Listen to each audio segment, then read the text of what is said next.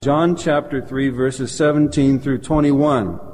The message is entitled, How Men Condemn Themselves. This is a fascinating passage, as well as important. Look at verse 17. You remember Jesus is talking to Nicodemus about how to get to heaven, who came to him by night. And he says, For God did not send His Son into the world to condemn the world, but that the world through Him might be saved. He who believes in Him is not condemned, but he who does not believe is condemned already, because he has not believed in the name of the only begotten Son of God.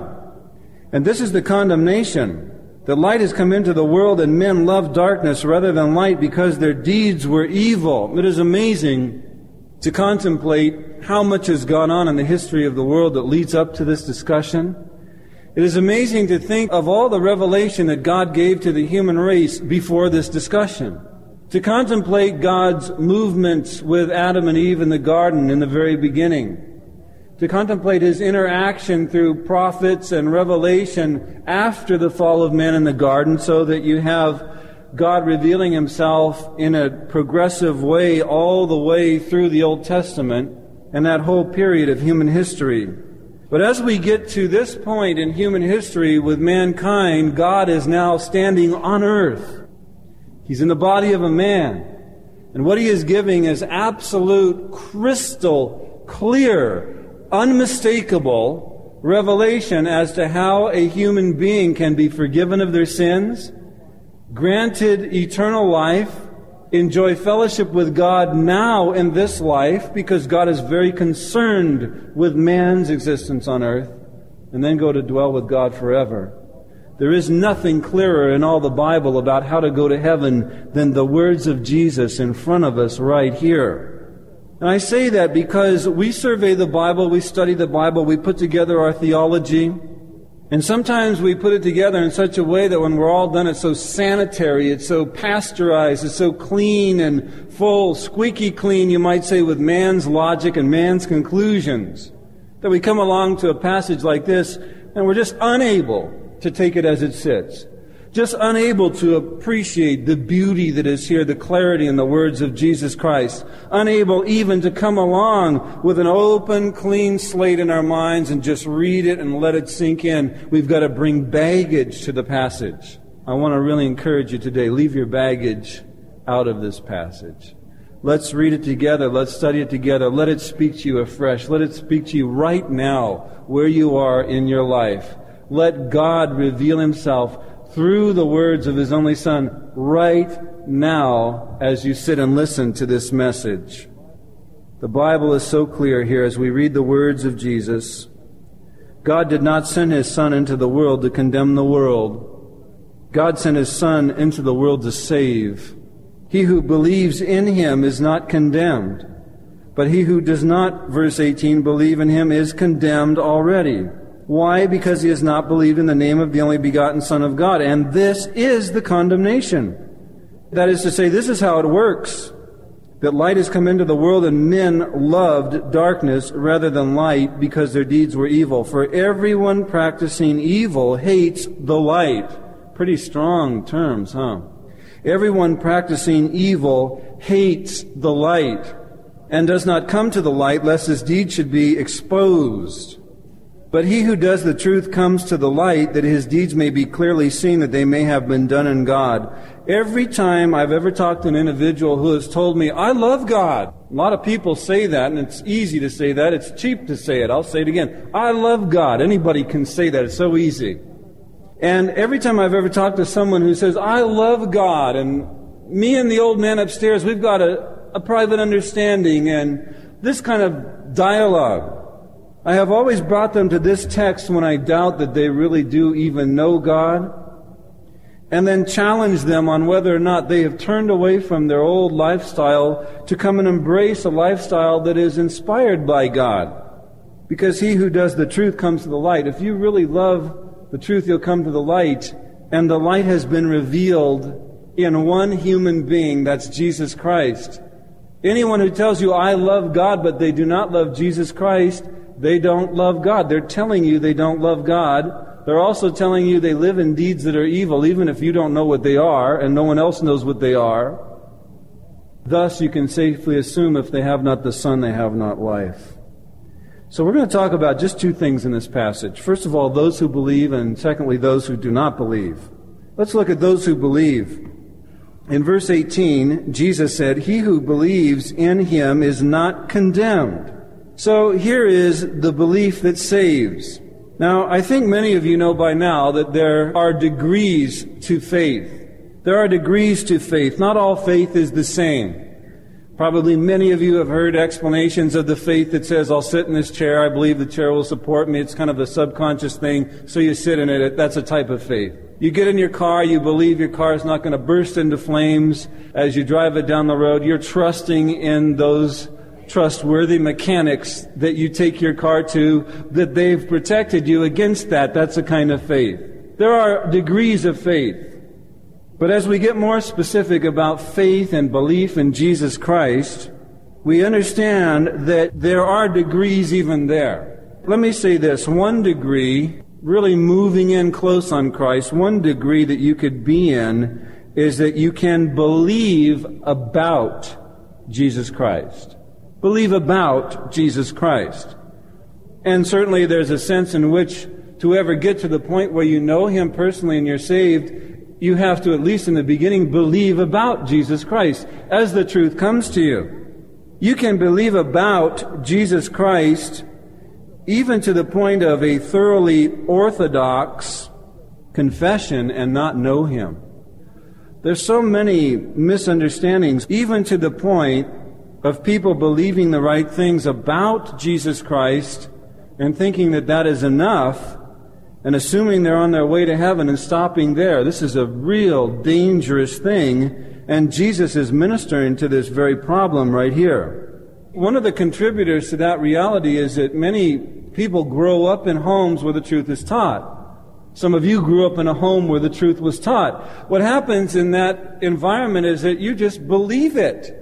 We just get so much of this stuff that's tradition. We don't question it. We embrace it. We just kind of bring it with us as we grow up. And sometimes that is the case with the truth about Jesus Christ. You can be taught from your earliest days that He's the Son of God, that He's the Redeemer, so you believe it. And you even think people are weird that don't believe it.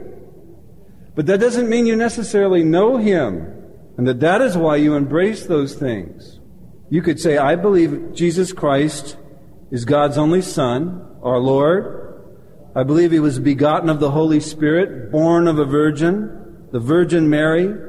I believe He suffered at the hands of Pontius Pilate, was crucified, died, was buried, rose again, and so on. You could say all of that and believe it just because it's a tradition you've embraced. You might even feel warm about it. Most people do feel warm about their traditions.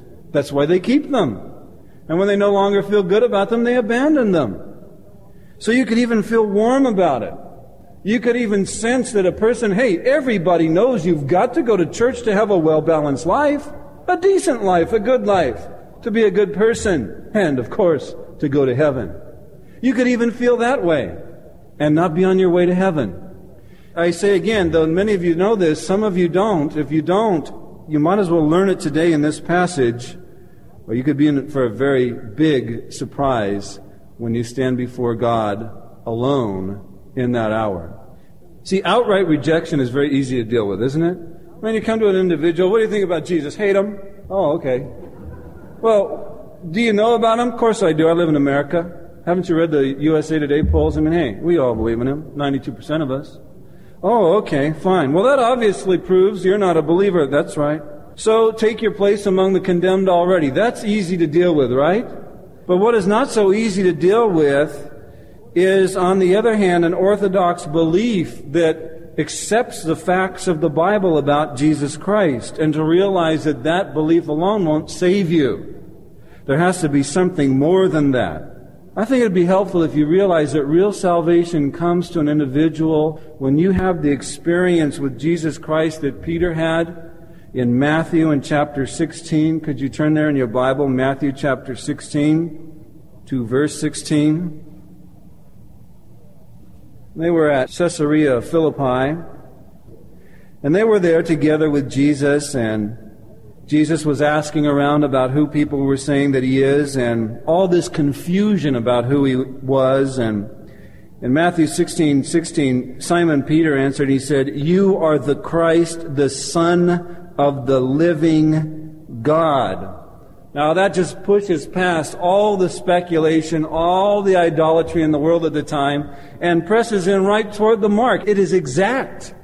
And Jesus turns to Peter and he says, "Blessed are you, Simon Bar-Jonah, for flesh and blood has not revealed this to you, but my Father who is in heaven." Jesus was there affirming that Peter was having an interaction with God, that in his interaction with God, this truth had become crystal clear to him. You see, real salvation comes to you when you have the same thing, a genuine interaction with God. Not this so-called imagined old man upstairs business, or this so-called imagined my faith is an intensely personal thing, I keep it quiet, don't bug me about it, don't ask me about it, and don't look at my life to see about it because, there's nothing there. It's not this kind of a thing at all. You come to the place where you literally begin to interact with the living God. You are the Christ, the Son of the living God, says a man who knows him. If you believe about Jesus only, that kind of belief is not going to save you. You see, a man or a woman can have much knowledge and much light. You can know much about God, and even if you come to church, you're going to know a lot about His will, what He demands of an individual. But you see, you can know all that and still not be a Christian. Let it be said, there can be no salvation without knowledge, because salvation comes through the preaching of the gospel, right? Paul said, I preach it because it's the power of God to salvation. There can be no salvation without knowledge. You must know who the Savior is. But there can be much knowledge where there is no salvation. And that's the thing that I'm talking about. That's what Jesus is talking about. I have often seen that illumination goes before in an individual's life when conversion does not follow after. I've seen people for sustained periods of time, an incredible time of illumination where they're sitting under the teaching of the Word of God. They're interacting with God's people. The lights are going on about darkness, light, good, evil, right, wrong, idolatry, the one and only true God. And it's a tremendous experience for a human being to go through that. I've seen people experience where illumination goes before when conversion doesn't follow after. I mean, there are many people that are illumined, enlightened, and it's thrilling. Even clean up their life a little bit. I've often seen illumination goes before when conversion never follows after, and the people come through that. Initial excitement wears off. And then you come to observe the truth that Paul said in Romans chapter 1 when he said, although they knew Him as God, they understood who He was. They failed to glorify Him as God. And all they did was turn away from Him and slip down deeper and deeper into the darkness and farther away from the salvation that He so freely gives. So much they knew about Him, but never really knew Him personally and refused to embrace Him as their personal God. You see, to make a man or a woman a Christian, there must be the knowledge in the head. But there has to also be the heat in the heart, the life in the heart. There must be both. Understanding in the head and zeal and affections in the heart, life in the heart. There has to be both. I read about a pastor who was traveling with a friend through a southern part of England. And he came to a country town and he said, I noticed that on a brass doorplate there were the names of 2 attorneys that aroused my interest as we were driving by. I exclaimed to the driver, now, slow down here. Look at that plaque over there. Isn't that a strange name for a firm of lawyers? The sign said, Head and Heart, the names of the lawyers. Yes, said my companion, no, it's so very sad. The fact that poor old Heart died and has left Head all alone. Alas, I said, how often that is true in Christian work. Heart has died, Head is all alone. And he said to the driver, may it never be so with you and I. May we put our heads and our hearts into our salvation in the Lord's work. That's it. All too often, heart has died. Head is all alone. Head is being filled up. but there's no life, there's no zeal, there's no affection in the heart for God. And that is not enough. Some people, we could put it this way, some people have zeal and they have no knowledge. All the zeal, effusive with their zeal and no knowledge. That is what we could call blind devotion. Some people have knowledge and no zeal. That is what we could call fruitless speculation. But where there is knowledge in the head about Christ and there is a zeal and a passion and a life in the heart, that is what we call salvation. Light in the head and heat in the heart. Do you have it today? Do you have this light in the head and the heat in the heart? Do you enjoy logic on fire? When the Bible is exposited and it hits your heart and it's got the life of God with it and it lights you on fire? Do you enjoy reasoning through the Scriptures, not just for the sake of reasoning because you're some philosopher, but because you love God and you love to reason through the truth that when understood makes you free? Do you have light in the head and heat in the heart today? This is what real salvation is all about. You see, you can believe about Jesus Christ and not be saved. There are degrees of faith, and that is one degree, but the next main degree up is that you must believe in Jesus Christ. To believe in Jesus Christ in a saving way is then to take Him on His terms. Turn in your Bible, could you, to Romans 10 to verse 9. This is a wonderful passage. It's often quoted when people are witnessing. It's often passed over very lightly. It is an intensely deep passage. Romans 10:9. Paul is writing here about the way of salvation and the nature of belief that saves. And he says, if you confess with your mouth the Lord Jesus. Notice he, by design, does not just say Jesus, but he says the Lord Jesus, and you believe now down in your heart, life in the heart, affection in the heart for God, that God has raised Him from the dead, you will be saved. There it is. Verse 10, for with the heart one believes unto righteousness. Again, do you remember what the heart is? We've discussed it lately. It is the center of your being. When you bring the center of your being and attach it to God in a trusting faith, you come unto righteousness, the gift of eternal life. And with the mouth, verse 10, confession is made unto salvation, for the Scripture says, whoever believes on Him will not be put to shame. Notice this phrase in verse 11, whoever believes on Him. This is found often in the Bible. You read these words, believe on. What this is an effort in the English to communicate the confidence and the trust that is involved in true saving belief. So as it comes across from the Greek, which is a very descriptive language, much more so than the English, this is an attempt to communicate this confidence, this dependency, this trust that is implied in the Greek about how you come to embrace Jesus Christ. The NIV brings this across a little better, I think, in Romans 10:11, as the Scripture says, anyone who trusts in Him will never be put to shame.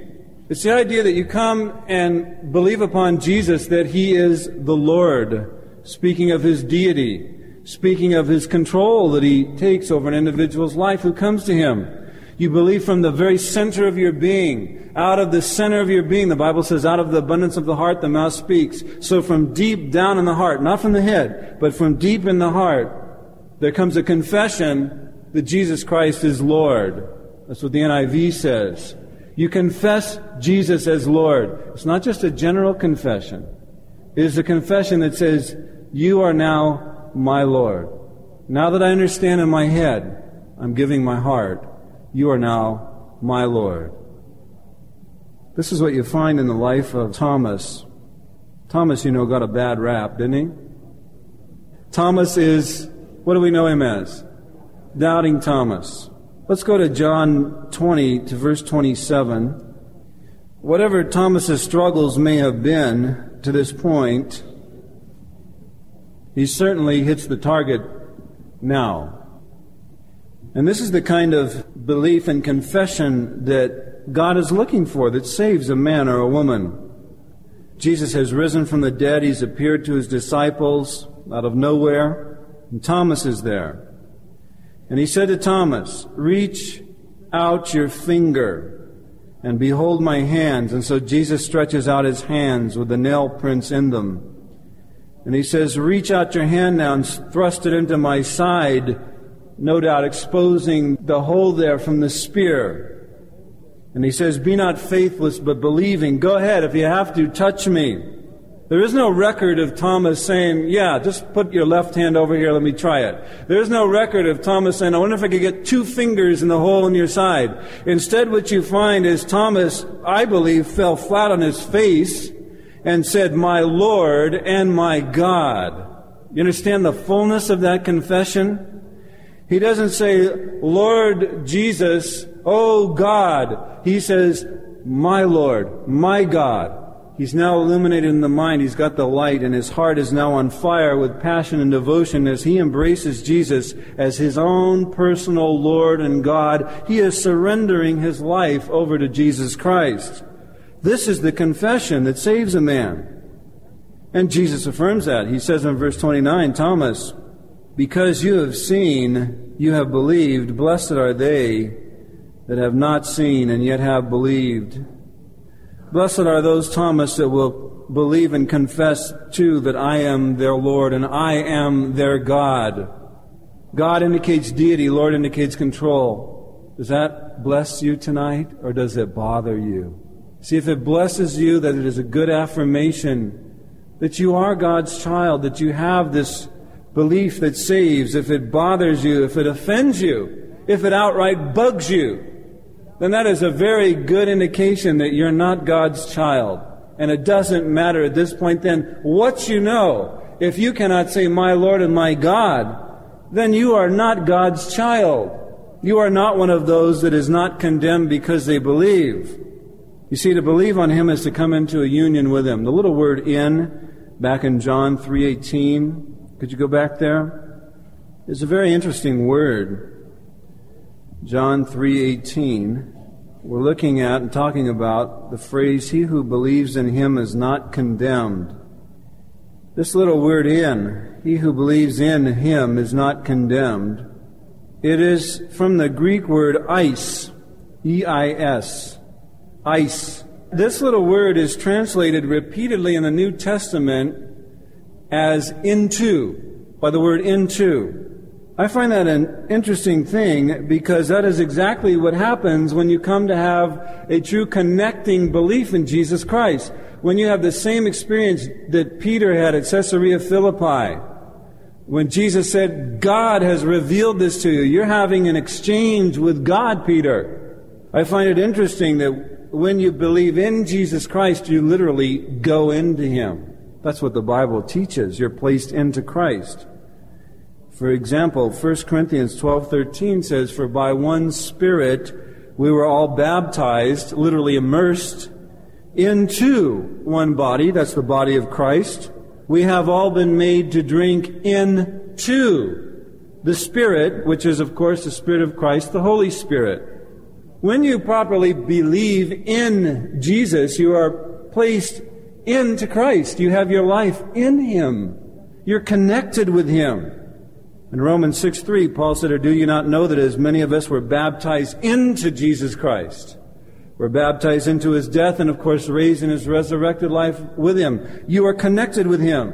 Colossians 3:3 says, for you died and your life is hidden with Christ in God. To believe in Him is to be placed into Him, to be immersed into Him. And that is why Paul says in Colossians 3:4, when Christ who is our life appears, then you also will appear with Him in glory. When Christ who is our life, is He your life? I've been shocked lately to be among people that call themselves brethren and just out and out lie to everyone around them and have no regard whatsoever for that reality.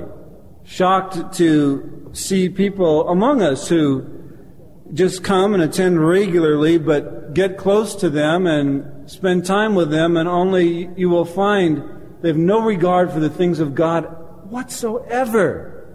And yet sit and smile in church. Pay attention even. At least look like they are. And then you get around them, spend time with them. There's no life of God there at all. This is what really has me so burdened as I give this message. I'm concerned there's more than one, more than two. We must all search our souls to see where we are with these truths. The question I put before you today is this: have you believed in Him in this way? Do you look to Christ as your life? Can you say of Him, He is my all in all? He's my life. My heart goes out to Him. My affections go out to Him. Can you say with Thomas, my Lord, my God? Can you say that to Him today? Will you say that to Him today? You must say that to Him today, if you're to stand with those who are not condemned because they believe in Him. You see, there are many degrees of believing, but the belief that saves is the one that places you into Christ. Let's talk for a minute about something else here. If you look at John 3:18 again, Jesus says, "He who believes in Him is not condemned." That to me is one of the most wonderful phrases, not condemned, no condemnation. If ever there was a truth to meditate on, this is it. Do you practice meditating on the Bible, on the truths of the Bible? It's one of the greatest cleansing things in all of life. You know, there are so many things around us in the world today to pollute our minds, to afflict our minds, and yet we have discovered in the Bible that the men of God that were victorious, that knew God well and intimately, the women of that same caliber, were those like the psalmist who said in Psalm 119, verse 15, "I will meditate on your precepts, and I will contemplate your ways. I will delight in your statutes, and I will not forget your word." That's the heart of the psalmist. To meditate on these things. If you want to meditate on something that will bless your soul as a Christian, meditate on this. There's no condemnation for he or she who believes in Jesus Christ. There is no condemnation. Take that blessed truth from this place today and roll it over in your soul. Roll it over again and again and again, and just let the sweetness of it sink into your life. Why? Because God did not come into the world to condemn the world, but to save the world. You know, you look at Jesus and His ministry through the Gospels, you know what you'll discover very quickly? You will discover very quickly that we never see Jesus condemning a believing sinner. Never. And it's a tremendous thing, because there are some pretty bad ones that came His way. For example, in the case of the woman at the well, we'll study it in John 4. The woman at the well, take that for an example. She comes to Jesus, she's talking to Him there. He sees her heart, He knows all things. She's had one husband after the next, and now she lives with a man and is not married. Does that tell you what kind of woman this is? Of course it does. And yet you watch Him interact with her. It is amazing. I mean, if we want to get instruction about how to lead people to Christ, you watch Him interact with real, honest to goodness, sinful people, and understand who He is and come to believe in Him, and how they run to tell others about Him. It's no wonder, because of the way He reveals Himself to them. He interacts with the woman at the well when He is all done, talking to her, revealing Himself to her, the way of salvation to her. She drops the bucket that she brought to the well. I love that little detail in there. She drops her bucket and runs away from the well. "Hey, lady, I thought you had a job to do. Forget the job. I have a new one." Then she goes out and brings the city out to hear this man who told her everything about her life and is, in her mind, now and heart, the Messiah. But you see the gentleness, the tenderness, the directness. You see them bring the woman taken in adultery. And oh, they're so proud and arrogant and vicious. They've got their big giant stones and they're ready to just kill the woman on the spot. Jesus takes an amazing posture. And He begins to stoop down and write in the dirt. What He wrote, we do not know. We do know for sure what the effect was. The effect was, when He was done writing, all the people, the men that came out wanting to kill this woman, were now gone. Something that He wrote in the dirt had something to do with their lives, and had something about revealing their own deeds. I'm certain of it. And that's why they were all gone. I'm certain Jesus wasn't sitting there doing tic-tac-toe. No way. You know, they wrote in clay and all that in those days, so they're good at this. He probably just swept it clean and just started with the man in the front. Not in a hurry. They weren't in a hurry in those days. and just wrote. And one by one, they all turned around and snuck out of the crowd. And when he's all done, he says, "Where are your accusers, woman? I don't see any of them left." And then this wonderful thing, "Neither do I condemn you." And then this, "Now you go and sin no more." All of that is to say, we don't have every detail, every word, but that is to say, she believed on him. She had an exchange with him that sent her away in a new direction with no condemnation, which means her belief was right. He validated it and said, "Now, don't you sin anymore. Go off in the new life that I give to you." But you understand that he never condemned anyone who came and believed in him. Never condemned the sinner that would come and believe in him. "Neither do I condemn you. Go and sin no more." Why? Back to John 3:17, because God did not send his Son into the world to condemn the world. That isn't why he came. He came to save the world. He was known as a friend of publicans and sinners. Why? Because he went in among them to pull them out of the darkness into the light. Didn't come to condemn them. You see, the amazing thing to me about that is this. God had every right to send his Son to condemn the world. It would seem to me that at this point in the history of the human race, God would have said to his Son, "I know it's a dirty job, but I want you to go down there and I want you to clean house. And when you come back, I want you to make sure not one of them is left alive. Then you report back to me." Now, I could understand that completely, because the human race was living in complete rebellion. But no, he came not to condemn the world, but that the world through him would be saved. We never see him condemning a believing sinner. He who believes on him is not condemned. Roll it over in your soul. Come and taste of the sweetness, because you and I are sinners. And those of us that know Christ, we are sinners still. And we have our hours of condemnation. We need to come again to this text. To he or she that believes in him, there is no condemnation. And John loves to deal with the currency of life, the present. And this is a no condemnation status that starts now and it goes on forever. You know what I love about this? We could go on with examples, the woman at the well, Zacchaeus, Matthew, all these people that came to him. But what I love about this is that you go on to see him become the companion of so many of these. Mary Magdalene, out of whom he cast 7 demons. She becomes his friend. Matthew, worst rip-off artist in town, in Capernaum. Everybody knew him and everybody hated him. Wasn't such a big place that you couldn't know him. He ripped everybody off. You had to come to him with your taxes. Everyone hated him. Next thing you know, he goes to dinner at Matthew's house. People call it Matthew's party. He went there. The next thing you know, Matthew is a saved individual, leaves his life of sin, and becomes one of Jesus' close friends. It's amazing to me. You open up the New Testament, what do you find? The book of what? Matthew. Wretched man, friend of Jesus. Saved man, because he believed in Jesus. What I'm saying is this, is that we never see him condemning a believing sinner. What we see is that he forgives them, he saves them, and he makes them his friend. We need a great companion in life, don't we? We need the great companion. I'm so thankful that with the problems, the perplexities, the difficulties, the loneliness of life, that I have the great companion. I was reading recently about some of the stuff you find in the legends of India. From a long time ago, I read this one. 2 kings were about to go to war, and they appeared before the god Krishna prior to the battle. He said, "To one of you I will give you 10 armies of soldiers, to the other I will give myself unarmed." One king was very happy. He chose the 10 armies of soldiers and he went off congratulating himself for how smart he was. The other king seemed just as happy to have the god alongside him.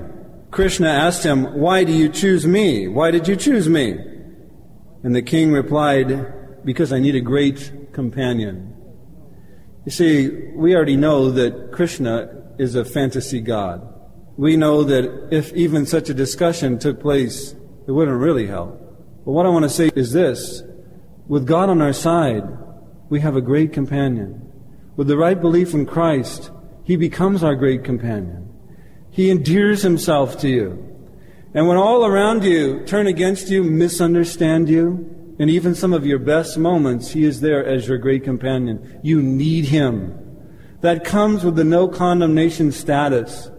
That's the thing I love about what we've been studying in the armor, the shoes of peace. You come to be at peace with God. He's on your side. If God be for you, who could be against you? All of that is in the context of the war. I love to come back again to it in this context and see it as Jesus, the friend of sinners, just moving through life with you. It is the greatest thing in all the world. I know most of you have woken up in life wretchedly lonely at points in time, feeling the gnaw of the emptiness inside the loneliness.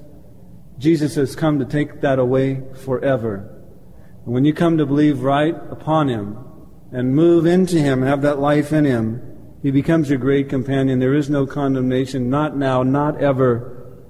And it is the greatest thing in the world. So we have been talking about those who believe. Let's talk about those who do not believe. Let's move a little farther here in John 3:18. What we're finding here is this: he who does not believe is condemned already, because he has not believed in the name of the only begotten Son of God. Here it is. He who does not believe is condemned already. You know what this is saying? It is saying this: you are condemned by your own unbelief before God. I see this as a very important passage, because here is the bottom line reason that people don't go to heaven. The bottom line reason. It is crucial that you don't miss the simplicity here. I sort of mentioned that in the beginning. See, you find that throughout John's Gospel, he is amazingly simple. I told you when we first got into John that his vocabulary is simple. Just in the Greek, it's the vocabulary of about a 7-year-old child. It is amazingly simple. And you understand when he wrote it that people might come to believe in Christ and that all might come. You can understand that simplicity. But it is never at any point simplistic. And here you find this simplicity that is not simplistic. It's deep, it's rich, it is infinitely profound. And in giving us the simplicity with all this depth, that a man is condemned because he doesn't believe, he is giving us a warning that we don't become so refined and complex and pasteurized in our theology that we cannot appreciate the simple bottom line truth as it sits in the Bible and come to it with no baggage and respond to it in simple, honest, God-fearing faith. You see, John shows here from the human side this, that in the end, the only matter in salvation is faith. That's the bottom line thing from the human side. Nothing more is required. Now, we've talked about the nature of that faith.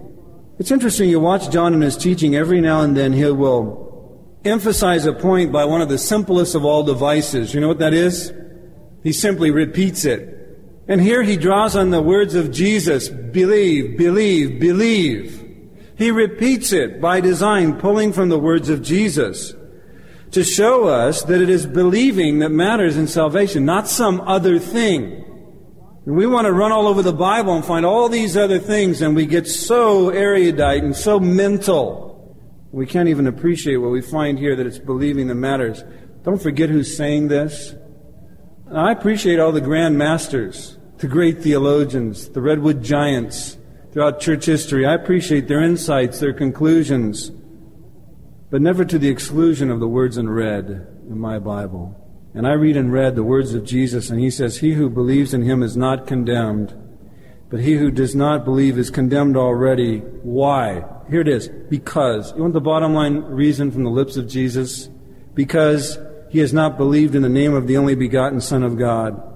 What I'm really saying to you is this: a man or a woman is not condemned to hell because they are predestined to hell, or because they are a, quote, non-elect. Take it from the lips of Jesus. We're at the bedrock here. You can't go down any farther. There's no more topsoil. This is the bedrock, the foundation of it all. He says a man is condemned because he doesn't believe. That's why he's condemned.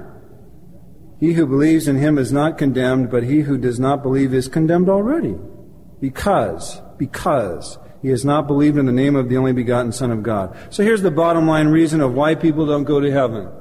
Again, I appreciate all the arguments. I appreciate the systematic theology. I appreciate the need to clean yourself up, understand what you believe, get it crystallized, stand on it, move on in life. But don't ever move beyond the word and red of Jesus Christ and the simplicity with the depth that is there at the same time. And if that rattles you, I hope it does. Because I have at certain points in my life, moved through this text and brought my baggage and said, yes, but, yes, but, yes, but, yes, but, and seemed so clever and was so proud as I moved through that I missed the richness, that in the end, he didn't come to condemn the world, he came to save the world. And there's nothing more wonderful than that. Here is a fixed state of unbelief. That's what condemns you. John 3:18, he who believes in him is not condemned, but he who does not believe is condemned already. Why? Because he has not believed in the name of the only begotten Son of God. So, if you're getting nervous and you're saying, well, I want to know if I fit in this category, understand that this is a fixed state of unbelief. This is not some passing doubt. It's a fixed state of unbelief. When you read in verse 18 that the one who does not believe is condemned already, and then you read that he who has not believed, those verbs coming from the Greek over to the English are in the perfect tense, speaks of a lasting state. John is talking about a continuing state of unbelief, someone who has entered into that. Someone who no longer keeps open the possibility that Jesus might be the Son of God and they might give their life to Him. He's talking about the person who gets settled in an atmosphere of unbelief and they stay there because they want to.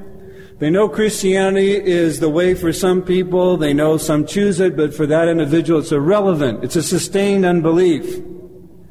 But it is a sustained unbelief that condemns you. And I want you to realize this, in case you're wondering, well, why? I mean, how? Why would someone want to stay in a state of sustained unbelief before God? Why would they want to? How could they? Someone else is voicing the answer right now in their mind. Well, I know. Non-elect. I know. I've got it figured out. Oh, no. It isn't that they cannot believe. Jesus doesn't say that. He didn't come into the world to condemn the world. He came to save men in the world. It isn't that they cannot believe. It isn't that there isn't enough pre-salvation illumination that comes from the Holy Spirit to quicken you and convict you and rake your heart deeply and plow it. No, it isn't that there isn't enough of that, because the Holy Spirit is very faithful to bring that. To exercise a man until he trembles. You find the book of Acts, Paul is preaching to a man and he starts shaking. Why? Because God was exercising his heart. Oh, there's plenty there to bring a man to be able to believe. In a pre-salvation illumination, exercise of a man's heart. But you see, it isn't because men can't believe. It is because men will not believe.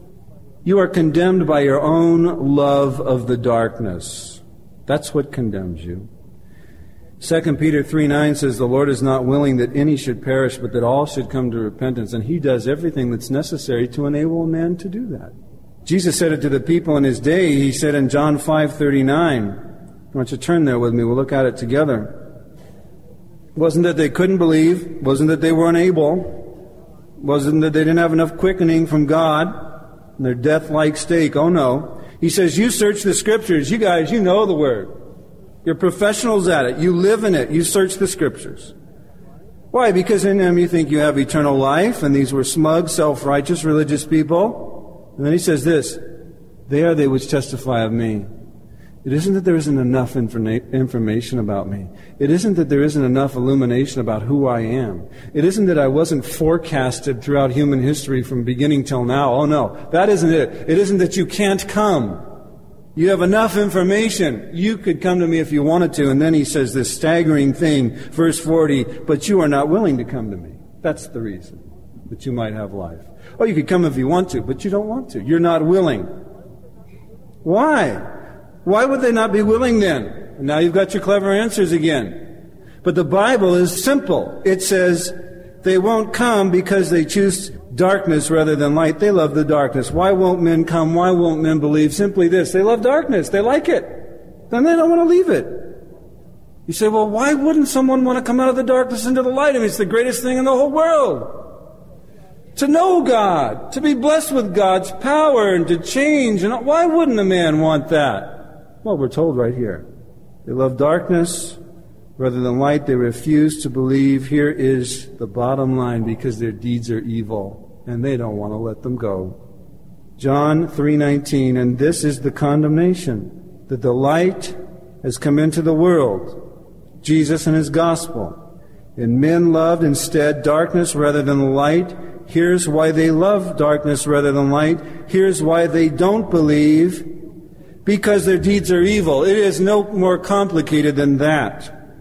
Verse 20, for everyone practicing evil hates the light and doesn't come to the light, lest his deeds should be exposed. That's why you read in Romans 1:29, could you turn there in your Bible? You read a wonderful description, not wonderful, really, a horrifying description, but accurate, of this whole reality. Men who knew God as God, failed to glorify Him as God, won't come to the light because they hate the light because their deeds are evil, and they don't want to let their deeds go. Verse 29, Romans 1, being filled with all unrighteousness, sexual immorality, wickedness. This isn't that they're full of all this, but, spread it around.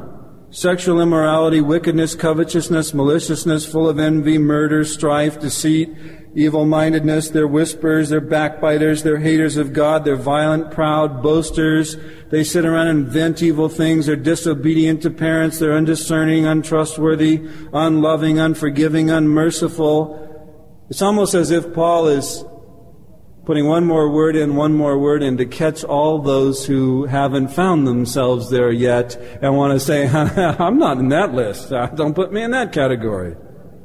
And then this, who knowing the righteous judgment of God, that those who practice such things are deserving of death, not only do the same, but approve of those who practice them. Men don't come to God. Women don't come to God, not because they can't come to God, but because they don't want to come to God. And the reason is because they love darkness, and they love the darkness, and they hate the light because their deeds are evil, and they don't want to let go of their evil deeds. So they find people that are like-minded, and those are the ones they attach themselves to. How many here have ever read the writings of H.G. Wells? Incredibly brilliant man. In his book, First and Last Things, he said that he was repelled by Jesus Christ, whom he called this image of virtue, this terrible and incomprehensible Galilean. He despised Jesus Christ. Wells said that he was far more attracted to Oliver Goldsmith, who was a charming, witty, literary genius whose conduct was often immoral, deceptive, and dishonest.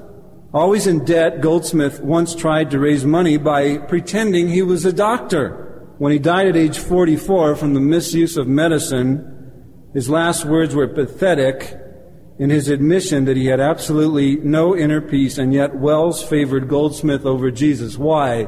Because Goldsmith's deeds were evil, because Wells hated the light, because his deeds also were evil. Is it apparent to you by now that it is the man, it is the woman, himself, herself, that condemns themselves before God? It is not God that condemns you. He didn't come into the world to condemn man, but to save man. It is not God who condemns you. You condemn yourself by your own unbelief, which is fired by your love for darkness and evil deeds. And then this staggering statement, John 3:18, he who believes in him is not condemned, but he who does not believe is condemned already. You see, I think most sinners that refuse to repent think of it like, someday I'll stand before God, someday God will judge me. What God is saying right here is, it doesn't need to be someday, and your judgment isn't going to wait until someday. You are already judged. You are already condemned right now because you don't believe. And this status robs you of any relationship with God now. It is something that will continue into eternity and rob you of God's presence irrevocably forever. John is showing us it is not God that condemns you, it's the human being that condemns their own self. This is how God's judgment works. You impose judgment on yourself. You literally sell your soul for the love of darkness. And the lifestyle that you hold back from God in that darkness, men will not come to the light because They hate the light because their deeds are evil, because if they came out into the light with God, their deeds would be shown to be evil right in the face of God. They would be told to abandon them, to repent of them, to leave them. They are refusing to do that, so they do not come to God. You sell your soul for the love of darkness because of the lifestyle you hold back from God in the darkness. And that's why it says, but he who does the truth in verse 21 comes to the light, that his deeds may be clearly seen that they're done in God. Nothing to hide. Lord, I confess I'm guilty. But I also confess I believe in the only Savior who can free me from this guilt, and I come gladly. Take my sin. Someone has written this, still as in days of old, man by himself is priced for 30 pieces of silver. Judas sold himself, not Christ. That is exactly right. You may have thought all these years that Judas sold Jesus. Oh no. Jesus didn't go to the cross because Judas sent him there. Jesus went to the cross because God sent him there. For this purpose he came into the world, to die. He was on his way to the cross from the moment he was born on this planet. He would have gone there one way or the other. Judas didn't sell Jesus. He sold himself. He sold his soul for his own love of darkness, for his own lifestyle, his own ambition, his own agenda. And he lost eternity with God for 30 pieces of silver. You might say, well, I don't have any fixed price. I don't have any fixed ambition. Well, maybe you're just drifting through the darkness, but still refusing to come to the light. Then you will perish by default, by doing nothing. Barnes wrote in his commentary, he says, neglect is enough to ruin a person. A man in business need not commit forgery or robbery to suffer financial disaster. He has only to ignore his work, and failure then is certain. A man who is lying on a bed of sickness need not cut his throat to destroy himself. He has only to disregard the means of restoration, and he will die. A man floating in a skiff above Niagara Falls need not move one oar at the proper time, and he will certainly be carried over the cataract to his death. Most calamities of life, he says, are caused by simple neglect. That's right. And the greatest calamity of all is to neglect your own salvation, to reject the light because you love the darkness, because you're hiding a lifestyle there that you don't want to let go. And you know if you bring it to God, He'll tell you to drop it. What a disaster that is. Someone has said if you want to count in God's census later, you better come to your senses now. Have you come to your senses? Is there no condemnation for you today because you believe? Or are you condemned already because you have not believed? And have you not believed because you really, in the end, hate the light, because your deeds are evil, and you don't want to bring them to the light, and therefore you have already condemned yourself. God hasn't condemned you. You've put yourself in the judgment process by your refusal to come to Him and believe. Only you can answer that question. Jesus came to save sinners, and when they will come to Him, He saves them, He forgives them, He renews them, and He makes them His personal, eternal friend. Come to Him. Come to Him today. Let's pray. Lord, thank You for this clear word in this passage on salvation. And thank You, Lord, that it is so simple. And thank You, Lord, for manifesting the simplicity of it, and at the same time showing us that there's nothing deeper and more profound in all of life than this. Move, Holy Spirit, upon each and every heart that is here. Break forth into the darkness with Your light and the power of Your love. Show the folly of forsaking Your way, and draw those that must come to be saved to You today. If you don't know Christ, open your heart to Him now as we're praying. Ask Him to forgive your sins where you sit, and let Him cleanse them away. And cling to Him with a passionate heart, and let Him give you life, and wipe away all condemnation from you forever. Do it now, where you sit. Be honest with God. Jesus, forgive us for our sins. Wash us clean, Lord. Bless us with the enjoyment of being your friend, having you with us in our darkest, hardest moments, and enjoying your fellowship and friendship forever. Move in us now. Reveal yourself to each one of us in a fresh new way.